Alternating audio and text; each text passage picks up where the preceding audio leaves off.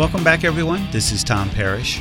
If you're a colorist and you have an interest in color checking all the displays in your studio, not just your reference display to see if it's still spot on or not, but what about client displays? Maybe you also have a projector. You all know how the bulbs tend to drift with those over time. And you need to periodically update any display correction LUTs or LUT boxes that you have. Then you're going to want to know more about Kalman 5.3 and the way it interfaces with DaVinci Resolve. And using DaVinci Resolve as a pattern generator. It's really pretty cool. One less thing to have to hook up.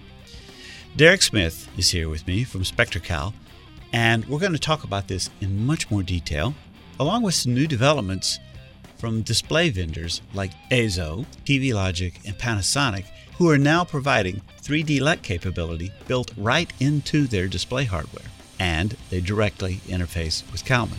So, without further ado, Derek, welcome back to the show. Thank you, Tom. I always enjoy being on your show. I love listening to your interviews with other people. They're always informational. And yes, we have a lot of exciting stuff to talk about today. All right, cool. Well, then we'll just jump right in. You've got my interest piqued. Let's break this conversation into two parts. Let's say we'll talk about Kalman Resolve capabilities and how they interface and what you can do with them. And then I'd like to hear more about the Eizo partnership and the 4K Panasonic monitor partnership, TV Logic, and whatever else is in there. Does that work for you? Oh, absolutely. Okay. Well, my understanding is that Resolve 10.1 and Kalman 5.3 can be easily hooked together to calibrate your studio monitors using Resolve, essentially using Resolve as a display generator, which is pretty cool. So tell us a little bit about that. How's that work, and what are the advantages of that? Well, going back a little bit in history, typically where calibration systems usually either start to get very expensive or difficult to set up is the pattern generator. You know, we've worked on making our software available to all levels, anywhere from enthusiast all the way up to, industrial and studios. And we've worked with meter manufacturers like X-Rite to get us very affordable, cost-effective, yet quality and accurate meters. The missing piece from that puzzle has always been, okay, I've got those two parts, now I need to generate patterns. And there are pattern generators out there. We manufacture a couple. We have several partners that we resell theirs, and there's other vendors available. But a standalone pattern generator has cost anywhere from $1,500 to $5,000 to be able to generate these high-quality patterns, essentially what we call reference-level patterns. About a year ago, we started working with AJ and Blackmagic to support their standalone video cards and also their Thunderbolt devices with a product we call our Virtual Forge. And so if you have one of those, then you can essentially use that device. But what we did with DaVinci Resolve is working with their team is, since they already have access and an interface to their own hardware, the Blackmagic hardware, whether it's a card in your machine or one that's running under Thunderbolt as a secondary video output directly from Resolve, we've been talking to them about just using Resolve as a pattern generator.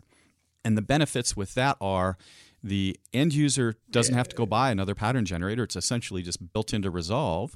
And so essentially what all we have to do is provide the software and the meter in a bundle or a package. And somebody that's using Resolve, whether it's even Resolve Lite or the Resolve Professional, the one you buy, somebody that's just starting out or somebody that's been using it for a while, they now have a complete package with this missing piece that we've had. All right. So talk us through the process. How does the whole thing sort of fit together and work? If you wanted to say you had a Flanders display, we'll get to the plasma displays in just a moment, but and you wanted to use Kalman, I guess it would be running on a PC like you have it, and then you would be interfacing it to Resolve, and then there's some way to get the two hooked up to one another over a network, I assume, right? Yes. So basically in Resolve, there's some additional drop-downs on LUT management and also for color management. Mm-hmm. And if you go down to those selections, you can select the Kalman pattern generator interface. And when you select that, basically what happens is Resolve is now listening for a network connection from Kalman. And then once Kalman connects to it, then it's continuing to listen for commands to essentially bring up whatever patterns you want. And these patterns are brought up in your editing window. And so if you've got your editing window on your Mac or PC or on a secondary monitor, wherever that's being shown, those patterns will be displayed on that. So a lot of studios are using plasma displays. Now, mind you, I think there's a slow shift to this to OLED, but for the most part, you have a lot of color grading studios, editing studios that use plasma, especially for the client monitor, the Hero monitor.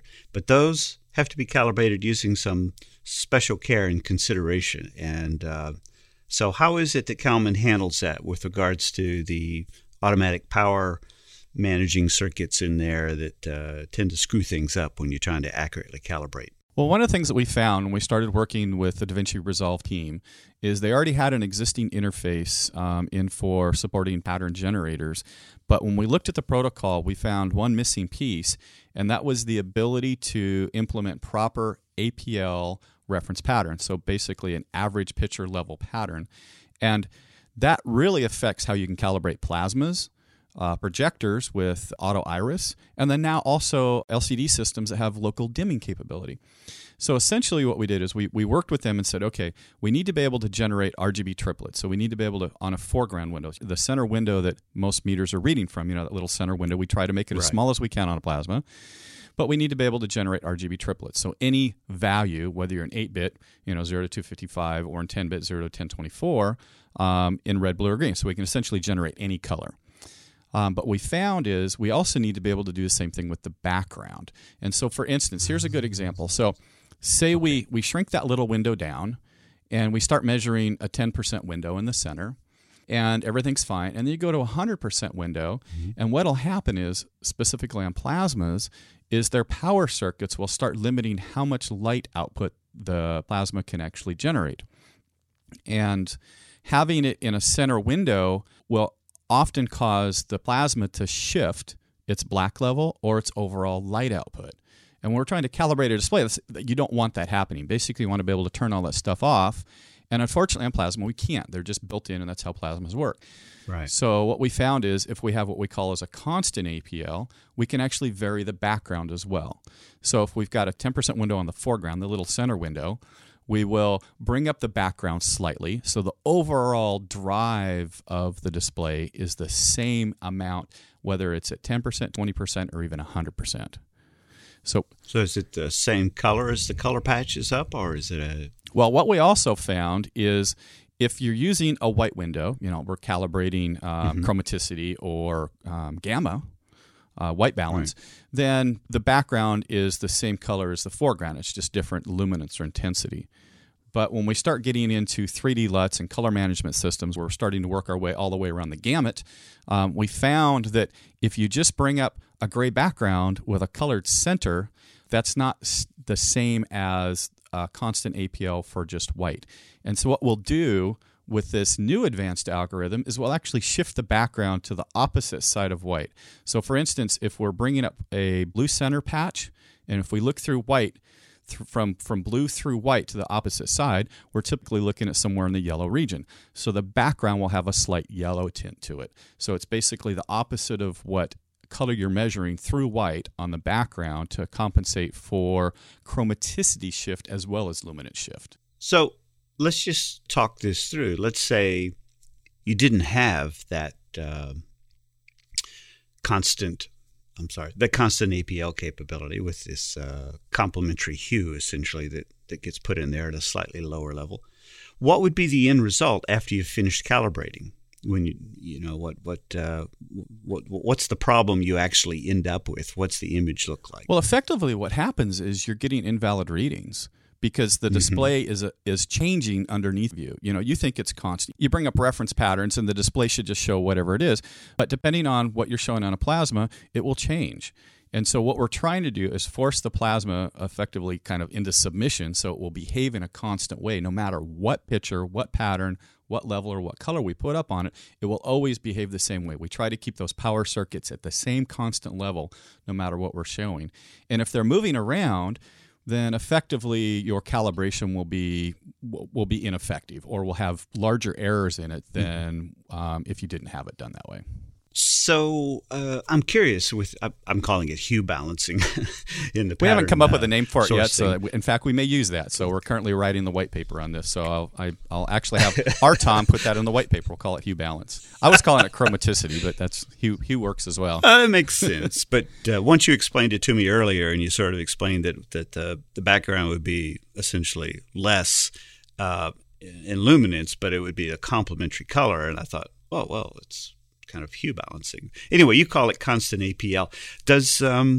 Would you use this for anything else besides plasma? I think you mentioned certain projectors and some of the new LCDs. This certainly affects projectors have auto iris. If you can't disable or turn auto iris off, you can't disable which some it, you can, yeah. some you can't, but if you can't disable it, then you can also use this in similar condition where you can essentially force the iris to be at a constant rate, and so the iris isn't changing on you while you're trying to calibrate. We also have the same thing with local dimming displays. And now that our friends Panasonic are no longer producing plasmas, primarily, plasmas at all, and that's a lot of the secondary monitors or hero monitors were Panasonic's. They may shift to some other manufacturer, Samsung or LG, but more and more companies are going to start switching to LED-based backlights or even OLED-based backlights or OLED systems. And what happens on those is you want to keep your overall picture the same, and if you have local dimming capability, then it may affect what your pattern how your pattern's being read. And so, again, by having a constant background or a constant picture level background, then we're effectively defeating the local dimming capability, just like in an auto iris where we're defeating that capability as well. Nice. Smart, too. I always wondered about that. This all comes from the research we do in the lab, feedback we get from the field. Often we get these questions or we get these queries. I'm trying to calibrate this system; it's behaving this way, or I'm trying to do this and it's not working. And so then we find out what they're doing with their equipment, what projector or display or whatever they are. And if we're working with the manufacturer, we usually have them send us one. We put it in our research lab and we try to replicate the problem. Once we've replicated the problem, we try to understand what is really happening, and then we try to come up with a fix. And in this particular case, having the hue varied constant background, we found works on many, many display types. In addition to that, it has no side effect on current LCDs. So if you just switch to using constant APL on every display type you're working on, it will work on everything. Oh. And so it's not like you have to have one for LCD and one for everything else. You just use it on everything. It has no side effect on using it on displays that don't need it. I'll be darned. Okay. Well, that's fascinating. Well, back to Resolve and Kalman. At the gear level, can I use the Resolve Kalman Duo to calibrate my iMac or my MacBook Pro laptop? Assuming I don't have a reference monitor, but I use Resolve. Yes. In fact, we support Resolve Lite, or again, the paid version of Resolve. The interface is the same to us. Essentially, the mechanics are you have your Kalman running on either the same computer, if it's a Windows-based computer, or on a separate computer. You fire up Resolve. You say, I want the SpectraCal Kalman generator interface. It comes up, and it's just waiting for us to connect. You go over to Kalman. You type in the IP address of the computer that's running Resolve. Then we bring up patterns. And from there, then we can generate cubes. We can generate 3D LUTs. So it's essentially what all of this is for, is we want to calibrate whatever display that Resolve is running on. And so from that, we go into Kalman's cube generator. You go down the drop-down list. You select Blackmagic DaVinci Resolve as the LUT type. Then you go to our cube calibration interface, our workflow. You go down to the cube section, put the meter on the screen, press go, and anywhere from about 30 to 45 minutes later, we've generated a 3D LUT as a file. And then you take that file from Kalman and you load it into Resolve in the editing workflow. Preferences. Yep. Right. Exactly. And that affects the output. So we've essentially used an additional feature. Typically you have 3D LUTs in Resolve for creative. You're doing your creative work in there. But they've also given us the ability to load corrective LUTs as well.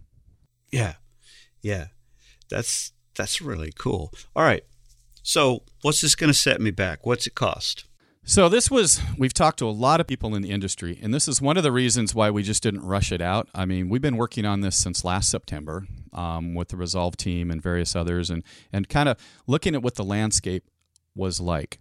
And we knew, kind of give a little bit of history on how we come up with our pricing on this particular one, is we knew we wanted to go in and kind of conquer the bigger studios first to gain reputation, because we're the new guys on the block. We've only been in the studio market for about 3 years now.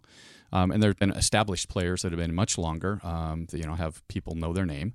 And so we knew that we had to get some essentially reference accounts that everybody would recognize. Right. And we did that last spring, a year ago, right around NAB. We started working with Technicolor. They've standardized on CalMan in all their studios. Company 3, Photocam. Cool. We just got a long list of studios that we've been able to go in and show them the benefit of using CalMan. Ease of use, it's fast, supports anything and everything. So if you've got a meter, we probably support it already. It's easier to train people on. But we knew, that's kind of a limited market. There's a bunch of studios out there, but, we can't grow the company large on just studio sales. We can establish reference accounts. Right. So we knew that the Resolve users to us were key. We wanted to tap into the more independent colorist market or the editor market, and Resolve was a perfect place to make that happen. But it's interesting because Resolve has an interesting model. Their software's free. So where do you start from free? Well, our software can't be free. I still have to pay my employees and pay the rent and everything. So, and then I started looking at the Resolve pricing model. Why is Resolve free? Because typically, in order to get a quality output from Resolve, you have to buy a Blackmagic card. Whether it's a secondary video card or one of their Thunderbolt interfaces. I thought, well, that's actually pretty good marketing. So people use the free version, they get used to it, they figure it out on their Mac or PC, and then once they get serious about what they're going to do, okay, now I'm really going to get serious, I'm going to start using a secondary monitor. Exactly. And look at the interface. And at that point, when somebody's running a secondary monitor, they are interested enough to then probably want to calibrate it as well, because they've spent money on a secondary video card. So we looked at that model and said, well, how do we fit? So what we're going to do is we price the product so it fits well within kind of the marketplace for the more independent. You can kind of think of it as our studio product, CalMan Studio, which generates 3D LUTs and supports all this hardware and does a really good job on 3D LUTs. This is, I won't call it Studio Lite because it's not really, it's just the studio product specifically for Resolve. It's trimmed down to only support Resolve. It only supports Resolve LUTs. It only supports Resolve as a pattern generator. And so we felt if we were able to take out all these other features that a larger studio would typically need, we can justify the price point. So Derek, let's talk about the partnership with, is it Ezio? Is that how you pronounce it? I call it Eizo. I assume it's a Japanese company, so it's kind of more longer on the E, I guess, but... Eizo. Okay. Well, I think I saw an announcement at CES that Eizo is building reference display TVs, and they're also offering 4K. Eizo's broadening their reach into a lot of more markets. Traditionally they've been really high-end, high-quality kind of monitors for your Mac or PC. But if you look at what it actually takes to make a monitor today, there's really not a lot of difference between what we call a monitor and a television anymore. Yeah. And so they're all running some form of an operating system, probably Linux underneath. They use the same electronics, the same interfaces. So to scale something up from just essentially a PC or Mac monitor to more of a television, it's just electronics and some other work, but it's relatively straightforward to go from one market to the other. So with CalMan 5.3, we've got a long list of hardware. I mean, this is a really significant release for this. These are companies that we've been working with for about 2 years, working on direct CalMan interfaces. We did this with our consumer markets for, kind of the Best Buys and installers, the CEDIA market, where they want to go in and just plug in CalMan to the TV, hook up a meter and say go, and it essentially calibrates it. Yeah. And the studio market really didn't have that. I know the Eizos have the ability. They've got most of their models have built-in meters and generators, and they kind of self-calibrate. But the other manufacturers didn't have all that capability. So we've been working with them for about 2 years, and finally, they all came to us at once this last fall. And, well, CES was coming up and NAB is Right. coming up. So Makes sense. and they all wanted to have these features. So all of a sudden last fall, all these boxes just started showing up in my office, and they were boxes from Azo and from Panasonic and Flanders and TV Logic, and several others that I can't talk about yet. But I mean, the list just keeps going on and on and on and on.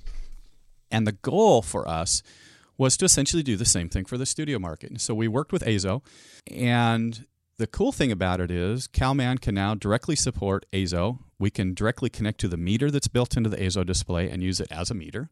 We can directly connect to the pattern generator that's built into the Azo as a pattern generator. Mm-hmm. We can also directly connect to the 1D LUTs and the 3D LUTs that are in the new Azo displays as well. And so essentially you hook up CalMan, you say, I want to hook up to the meter, the generator, and the cube interface, and press go. And we will basically have the monitor self-calibrate and create 3D LUTs for itself using CalMan. So if you have an Azo monitor, this is a great release for you guys because it's essentially hook everything up, press go. People are asking, well, why don't I use the built-in self-calibration or their external software for calibration? Those are geared more towards PC or Mac use and are only calibrating the 1D LUTs and the color management interfaces. These newer monitors have 3D LUTs in them. And so we use CalMan to calibrate the 3D LUTs. And that's one of the reasons Azo wanted our software in, is because we can basically say, yes, it's all supported now. It's completely integrated with CalMan. Cool. So that was Azo. Great partner, great displays. They've got newer backlights. These are all new BG, the blue-green LED backlights, and I'll touch on that really? after. Yeah, we're starting to see a lot of those, so I kind of want to touch on that because that's one of the new features in 5.3. So our next partner is TV Logic. We've been working with them for a while, Right. and they've had 3D LUT capability in one or two of their models, but it was typically you had to generate a file and then use their software to load a file up into it, and then go back and then verify it. So we worked with them, and they've given us direct access control of their displays. This is over a serial port, and so again, in CalMan, you go in and hook it up and say, I'm using a TV Logic on this serial port. We go and we verify the model number, make sure it has 3D LUT capability, and then essentially the same thing happens. You go into CalMan, you say go, press a button, you come back, half hour, 45 minutes to an hour and a half later, depending on your quality LUT you chose. And we've generated the LUT, written to the LUT, and then you can just press verify. And so it removes all these additional steps that you typically would take if you're writing file-based LUTs. So the next one, Panasonic.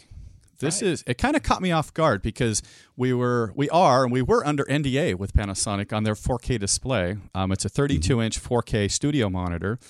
And then I saw they announced it at CES. I'm like, well, if they announced it, I guess we can talk about it. So what's unique about this is Panasonic has been a longtime partner of ours, even back to the Pioneer days, for our consumer markets. We support pretty much all their consumer displays, some of their broadcast displays. We're working on some of their video wall stuff now. So really, really long-term relationships with Panasonic. We met with them early last fall. And they came to us and said, okay, we're working on a new monitor. We know we don't have plasma anymore.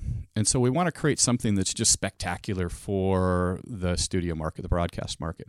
We said, okay, you got to come to the table with 3D LUTs. And they're like, oh, okay.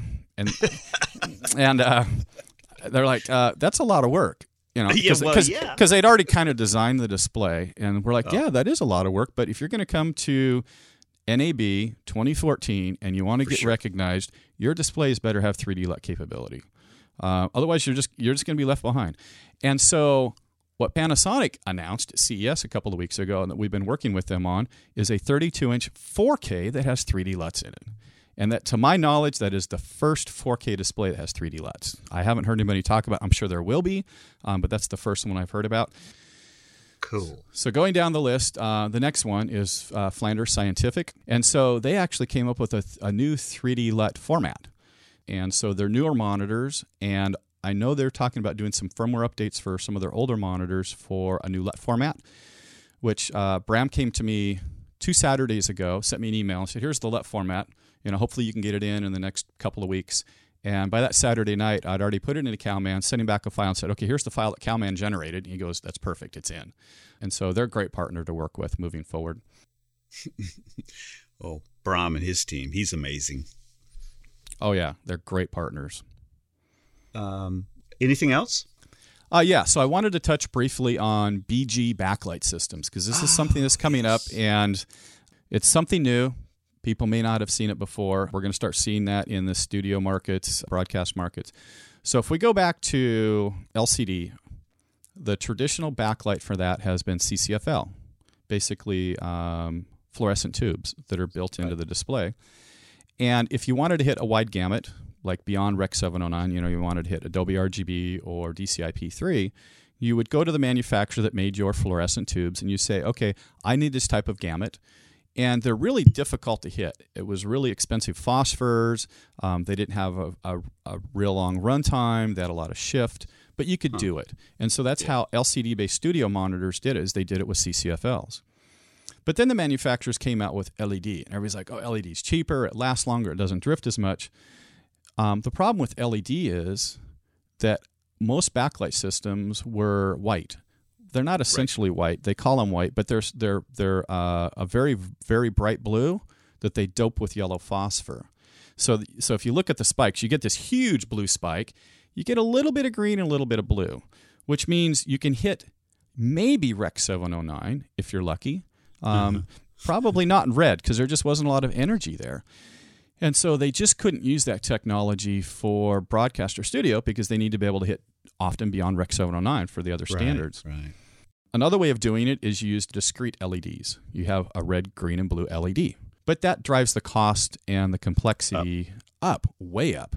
It can be tenfold in the cost to be able to get a high-quality reference monitor with discrete RGB. So we knew that they were redesigning the backlight systems about a year ago. And so what they did is it's called BG, and it's blue-green. And what they've done is they have blue, just like they did before, but they added a discrete green LED as well. So we've got lots and lots of green energy now. Mm-hmm. And then they still dope the blue, but now they're doping the blue with more red. And so they can essentially hit DCI-P3 for red, green, and blue. So we've got full gamut. And then if you change the phosphor mix and the LED mix, you can hit Adobe RGB because greens are kind of shifted from one side to the other. It's difficult to hit both. So you can hit one or the other. And so most of these newer wide or DCI-capable monitors now that are LED are going to have BG backlights.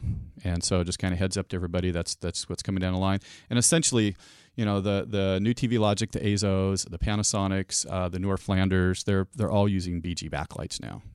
Oh, really? Instead of CCFL. Yeah, they've all switched over to BG backlights on certain models that they're going forward with. But BG backlights, there were some monitors last year. I ran into one of them in a calibration. I think I sent you an email about it back in September where, I couldn't find an appropriate setting for it with one of the colorimeters I was using. And, yes. I think it was a Dell or an HP or I can't remember now. Consumer monitors are starting. Yeah, it was a consumer computer monitor. Yeah.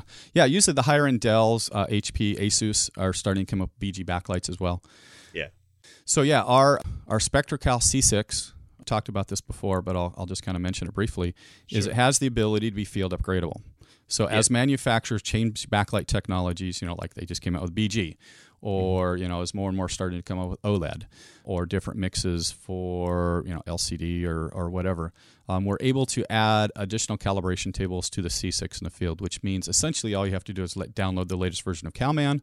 And then when CalMan connects to the meter the first time, we can download whatever additional table we need to it. And I think we're up to 20 different calibration tables now. You don't have to send the meter back. Traditionally before, in order for this to happen, everybody would have to send their meter back to us. We'd run it through the calibration lab, and we'd have to recalibrate every single one of them individually, which was a huge task for the user. It was a pretty good revenue stream for us, but it was just a pain for everybody else to have to do that. Typically what would happen is people would hold off until they needed to get a new NIST certificate for their meter. They'd send it in, and we'd just update it with whatever newer technology we have. But now with C6, we just keep adding more and more backlight or tables to it as they come out. Yeah, it just happens when you plug it in and you bring up CalMan, from what I've noticed. Like, whoop, there's another entry in there. Entry in the drop-down list. Yep. Yeah. Thank you, Derek. It's been really interesting. And personally, I'm excited to test this out now in my studio. Yes, Tom, thank you very much. I enjoyed being on your show. Kind of a couple notes in leaving here. If anybody wants any more information about our Resolve capability or information, you can send an email to resolve@spectracal.com. But more importantly, we're looking forward to NAB this year.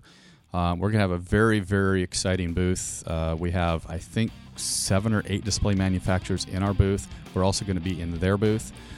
So if anybody wants basically a personal walkthrough, come by and see us at our NAB booth this year. We're really excited about it. We're bringing on additional people just to help us handle the booth traffic this year. We've got friends, Dave Abrams, Ray Coronata, pretty much anybody we can recruit to come and help us in our booth. We're asking them because we're just going to be, it's going to be exciting. I mean, everybody's really, really excited about 3D LUTs and displays now. I mean, that's kind of where everything's going. Thank you very much, Derek, and special thanks to all the listeners. Hope to see you at NAB.